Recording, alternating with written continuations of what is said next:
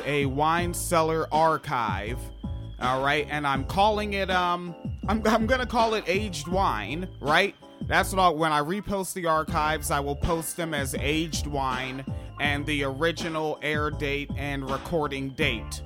And the whole episode is getting removed from the podcast feed. The original podcast feed, it's gone. It is from January 17th, 2017, and it is going away. And the whole episode will be behind Patreon and posted as an unlisted YouTube video. But this segment from the Patreon will actually go ahead and be public because we want to go back and show folks some of the old Russian news in line with the fascistic propaganda and legislation passed out there. All right, and also just showing you what it's like doing these show notes, right? Like when we were really getting into thinking maybe we should tell people exactly how many articles you have to read to get a goddamn story straight. All right, so let's go ahead and re-air that from the Wine Cellar Archives. Yeah, and that's them right there. So let's see how these three different news outlets cover the Russia domestic violence bill. Right, so I feel like I need to sort of preface this with saying, there's all this fake news. How do you know who's real and how do you know who's fake and how do you know whose bias is fucking up the story? So we're going to read three different articles from three different places about the same exact bill, and you can see how drastically different each one is. And this is why it's important to look at multiple sources when examining a story and trying to figure out what's going on. Don't just go to your one I like Rachel Maddow, or I like MSNBC, or, I like right-wing. You need to expand. Get the fuck out your echo chamber for 10 minutes. It's good for you. All right. So on Right Wing Watch, it is titled Pro-Family Leaders in Russia Want to Decriminalize Domestic Battery. Two of the, quote, pro-family lawmakers behind Russia's ban on homosexual propaganda are now behind a bill that would downgrade assault inside the traditional family unit from a criminal offense to a misdemeanor. Many U.S. religious rights activists have become enamored with Russian leaders behind such pro-family policies, claiming that Russia is leading a resurgence of traditional conservative values in the West.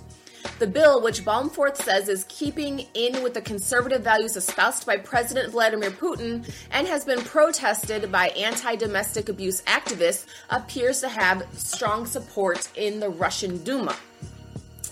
Olga Batalina, a parliamentarian with Putin's United Russia Party and author of the bill, is a leader of the so-called pro-family movement in Russia. So she's like Phyllis Schlafly, basically. Phyllis Schlafly. Schlafly? Yeah. Damn. I'm gonna go with Schlafly. She championed the law banning the spread of propaganda of non-traditional sexual relations among minors, commonly known as the homosexual propaganda ban. She is a, quote, close ally, fellow parliamentarian Yelena Mizulina, an author of the anti-gay law and one of its most vocal supporters, and she joined with Mizulina in filing a slander lawsuit against prominent gay rights activists and others who commented about the law. Gay Star News has noted that Batalina even backed attempts to stop bookstores from selling gay-friendly literature. I like how they're doing all this lead up into a story about domestic violence to talk about her anti-LGBTQIA record, first of all. I noticed that. Mizulina, who has ties to American anti-LGBTQ activists, is another prominent supporter, calling the current statutes on domestic violence absurd. President Vladimir Putin appears to have backed the bill when he was questioned about interference with the family. Many American religious rights activists have lauded Russia's pro-family laws as a model for the world and have admired Putin thanks to his crackdown on LGBTQIA Russians. Indeed, this faction's love for Putin's homophobia often leads them to either ignore or stay silent about the ways Putin's government has marginalized non-Russian Orthodox Christians by outlawing evangelism and backing anti-Protestant militias in Ukraine, his granting permission for polygamous marriages and imposition of Sharia law in Chechnya, not to mention his record of crushing dissent and stifling civil rights and democracy. Right? So they did all that, but they didn't tell you shit about the bill. That was the entire article. It was entirely about their, I mean, we should talk about their anti-LGBTQIA stances, obviously, but hit that X. The entire thing is about Putin and anti-LGBTQIA things, but the title is... And see who wrote it? Brian Tashman. For Right Wing Watch. Yeah, but the leader is pro-family leaders want to decriminalize domestic battery, and it was two sentences of the entire fucking story, right? And then it's also on CNN, and we probably shouldn't trust CNN because the angry hair crow says that they're fake news. So I've heard. CNN says, there's an old Russian expression, if he beats you, it means he loves you. Now, in a chilling reminder of that sentiment, Russian legislators are moving toward decriminalizing some forms of domestic violence. Women's rights groups fear it will reignite a problem that still plagues much of Russian society. The Duma has passed a bill in its first reading that has been dubbed the slapping law. The pending legislation would consider an assault, if it's a first assault that does not seriously injure the person, an administrative rather than criminal offense. The legislation would also apply to children. The bill's sponsors include arch-conservative Senator Yelena Mizulina, and says the proposed law would simply bring the family law into line with reforms passed over the summer that loosened punishment for minor assaults. Mizulina has called existing laws anti-family and a baseless government intervention into family affairs that allows prosecution for just a scratch. Mizulina, a staunch proponent of traditional values, was also the author of the so-called gay propaganda law, which prohibits propaganda of non-traditional sexual relationships. The Russian Orthodox Church, with its emphasis on traditional family norms, is also influencing the debate. So are tradition rules of Russian family life, including the Mostroy, a centuries-old manual prescribing strict rules of behavior requiring absolute submission to head of family. But women's rights groups say domestic violence has an insidious hold on many Russian families, and they fear that decriminalizing assaults will only encourage more violence.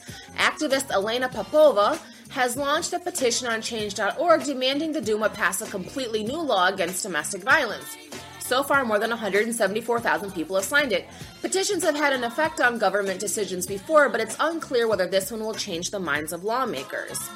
Official data on domestic violence in Russia is not centrally collected, so it's hard to verify, but the state-run agency, RAA Novosti, reports that 40% of serious crimes in Russia are committed within the family, 36,000 women are beaten by their husbands daily, and 12,000 women die yearly as a result of domestic violence, one woman every 44 minutes. So that gives us a little bit more about the bill, right? You know. But wait, there's more. The Independent.co.uk also covered this story. And they framed it as Russia to decriminalize domestic violence to preserve tradition of parental authority. So we started with one who said it was a pro-domestic violence and then talked about LGBTQIA issues. One who said it was pro-domestic violence and talked about domestic violence. And now one who says decriminalize domestic violence to preserve parental authority. Same fucking bill. You wouldn't think so, right? Like, okay. All right, a bill aimed at decriminalizing domestic violence to preserve the tradition of parental authority has passed through the first stage of approval in the Russian parliament.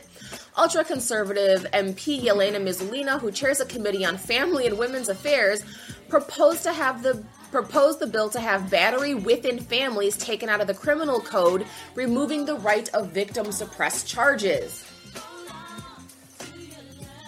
In Russian traditional family culture, parent-child relationships are built on the authority of parents' power. The laws should support that family tradition. The proposed law was approved with 368 MPs, with only one coming out in opposition. One coming out in opposition. All right. In July last year, Putin oversaw an amendment to the law that declared family violence a criminal offense for the first time in Russia. Ms. Mizulina and her supporters have been protesting the ruling ever since. Battery carried out toward family members should be an administrative offense. You don't want people imprisoned for 2 years and labeled a criminal for the rest of their lives because of a slap. The decision was strongly opposed by women's rights activists who believe the new legislation will make victims of domestic violence even more vulnerable, according to the Moscow Times.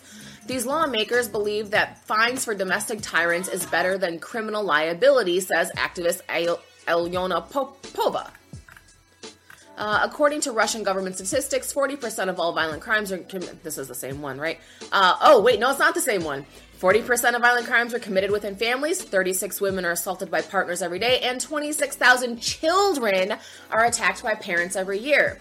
In 2015, the United Nations urged Russia to address its domestic violence epidemic by introducing new legislation and establishing shelters for vulnerable women. So, what the fuck is going on with this bill? According to 3 different news outlets, one, it's about LGBTQIA issues. Yeah. One, it's about domestic violence from husband to wife. And one, it's about parents beating their kids. All right. You keep rolling. Did you send the boy to the bathroom to shower? Yes. I'm going to make sure everything's okay. Yes. Okay.